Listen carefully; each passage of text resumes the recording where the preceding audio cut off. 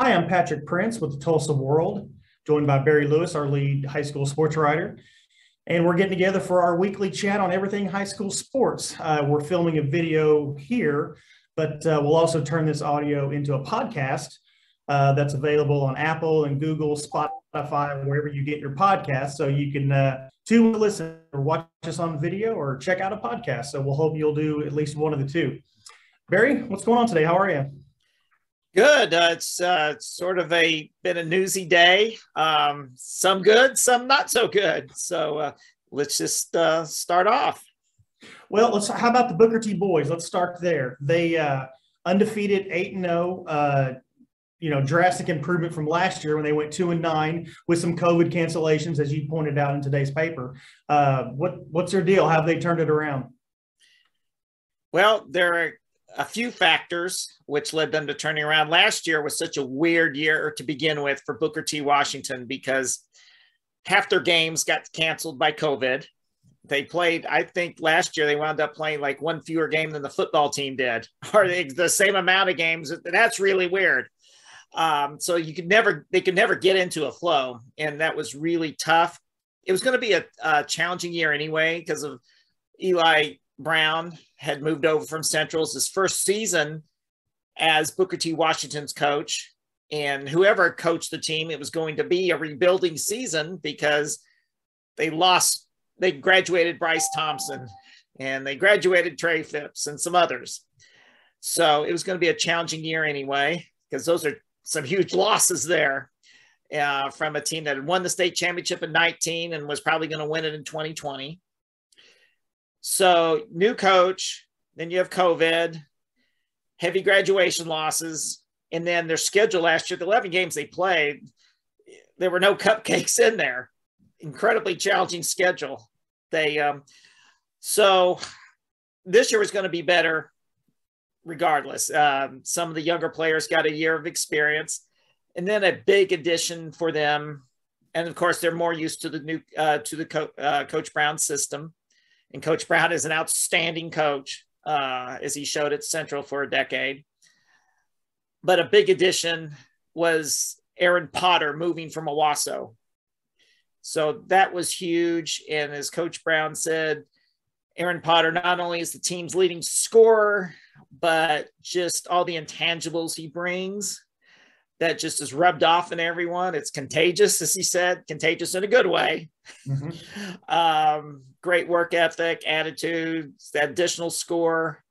And he was really an important player for Owasso last year. He wasn't the star for Owasso last year, but he was probably their third best player on the team, on a team that went to the state tournament. So huge addition getting Aaron Potter, and he's been everything they had hoped for and more. Was the MVP of the ConocoPhillips Arvest tournament this past weekend. And lo and behold, Booker T is 8-0, ranked 8th in Class 6A. You usually can't say this about Booker T, but Booker T's been under the radar. I mean, normally everyone knows about Booker T. Everyone is aware of Booker T, a tradition-rich school with all those basketball titles. But this year, no one was paying any attention to Booker T because they were 2-9 last year. But what a turnaround, 8-0. They've got Aaron Potter. Besides Aaron Potter, they have other talented players. They're getting really balanced scoring, double-figure scoring, 3 or 4 players a night. So it's not just a one-man team.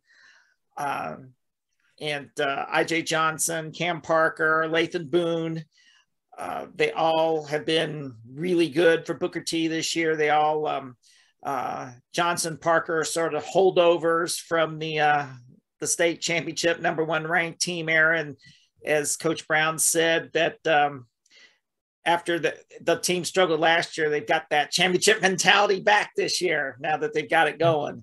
And Lathan Boone, great year on the football field, and he brings that leadership that he shows as a quarterback in football to the basketball team. So Booker T has really got it going. So look out for the Hornets. I'll be looking forward to seeing them play at Owasso on Friday. Good matchup. Let's stay with TPS. Kind of the same question with the Central Braves, Barry. They, struggled to a 4-win season last year, but they're 9-2 this year so far. What have they done? Yes, and it's sort of interesting. Both of them are coming off tournament wins this past weekend, coming off poor, really tough seasons last year. And they're sort of connected because Eli Brown left Central to go to Washington. And so that opened the door for Aaron Daniels to be Central's coach. Of course, a lot of the things that apply to Washington apply to Central. They've got a coach in his second year under a new coach. You can often see a lot of improvement from year one to year two. Yeah. Central, unlike Washington, they had a few COVID postponements last year, but not nearly as much as Booker T did. So they almost played a full season last year, but just didn't have much success. But as Coach Daniels says, year of experience, what a difference that a year makes. And Kalen Goff-Brown is a very dynamic player. Last year, it didn't seem at times that he had much help. He's got help this year, and he's a really a fun player to watch. So Central's 9-2, and Central sort of like Washington, although, I mean, Central's got a great basketball tradition too. They have definitely a perennial state title contender under Coach Brown when he was at Central. And so it's not, so they're back to where they're used to being in the mix for at least in the conversation for getting into the state tournament and perhaps contending for a state title. So I was reading through your weekly notes today, Barry, and a couple of players stood out actually on your players to watch, but one guy I wanted to ask you about, Trey Davis at Webster, averaging 21.1 points a game. Tell us a little bit about his game.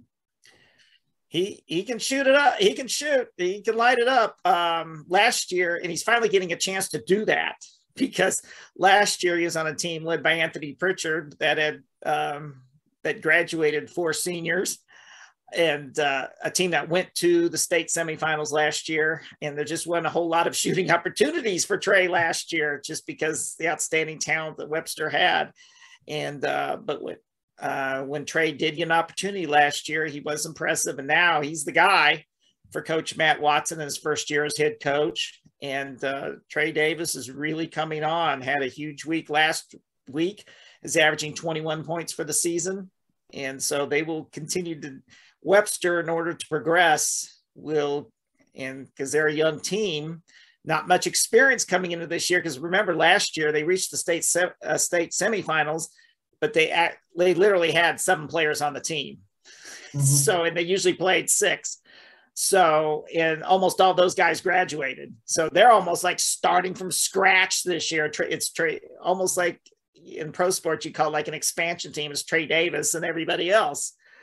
But Webster is showing improvement, and they're very encouraged by a 3rd place finish at the Skytook tournament last week, in which Trey Davis obviously was a big part of. So look for Webster to continue to improve. And Webster has a history of peaking right at the right time in the playoffs. And I think Coach Matt Watson is looking forward to that, gearing his team towards that point. And they've shown good progress this year. Barry, I wanted to ask you about COVID in sports for a second. Cases are skyrocketing. What's going on with high school basketball? How are they handling that? Have you heard about many postponements, cancellations? Just kind of give me a general sense of what's going on with that. Well, it's really weird because we got through the fall pretty much. Not many postponements at all. You had a few scattered about, usually in the very small communities, but really got through that pretty clean. And all of a sudden, the last week or so, on the schedule board at OSSArankings.com, you pull up the schedule, you're starting to have flashbacks to last year. You have the game scheduled, and then all of a sudden, COVID postponed. I mean, a lot of those popping up all of a sudden. Most of those have not been in the Tulsa area, thankfully, but now we're starting to get affected in this past week. Like, for example, tonight, several notable girls' games have been postponed or canceled. Jenks at Union girls has been postponed for that. Holland Hall girls, third-ranked team in the state in 4A, their game tonight against Rejoice, and Thursday's what was going to be a huge matchup with Lincoln Christian, that has been postponed. Sapulpa was going to host Booker T in girls basketball tonight. That is also a COVID postponement. So it's starting to hit the Tulsa area. From what I can tell, there haven't been many boys postponements so far. I mean, when I mentioned these matchups, the boys game, usually they're double headers, boys, girls, double headers. The boys games in those double headers are still on track to being played. And I'm going to be at Jenks at Union tonight, boys. Of course, in most of those situations, for those that are interested in attending the games, check the starting time, because in most of those situations, the boys games are being moved up to, like with Union Jenks tonight, or Jenks at Union, it's moved up to 6:30. So it's not its typical 8 o'clock, it's 6:30. So that's something to keep in mind. So hopefully, it's next week's a big week, scheduled to be a big week in high school basketball. It's the last tournament week, and just hope everything can go on schedule, because it's a huge week for rankings. And just a reminder to everyone, keep vigilant and take the proper precautions. This is just a reminder that COVID is still very present. So we're filming this on a Tuesday afternoon. So when you say tonight, those, depending on when you're watching or listening to this, so we'll kind of see how the rest of the week goes and see if there's more cancellations on Friday. Okay, last one for this week, Barry. Ty Pennington, the outstanding Sand Springs quarterback, committed to Pitt State a couple days ago on Twitter. What do you think about that? It's a great opportunity for Ty. Pitt State's got an outstanding program, and it was really weird that because considering the career that Ty Pennington had at Sand Springs, why there's just one at a point in the fall, there just wasn't any interest in him at any level, or at least there weren't any offers coming to him. And it was really befuddling, because like, he's a winner. I mean, what more does he have to do to get offers, at least at strong Division II schools? And it was good to see a program at the level of Pitt State stepped up and offered him. And he announced on Twitter Saturday that he had committed, and he's following in the footsteps of his position coach at Sand Springs, Derek Harger, who also went to Pitt State. So it'll be interesting to follow Ty's career with the Gorillas. Yeah. All right, Barry, that's it for this week. Appreciate the chat as always, and we'll catch up again Tuesday. All right. Thanks, Patrick.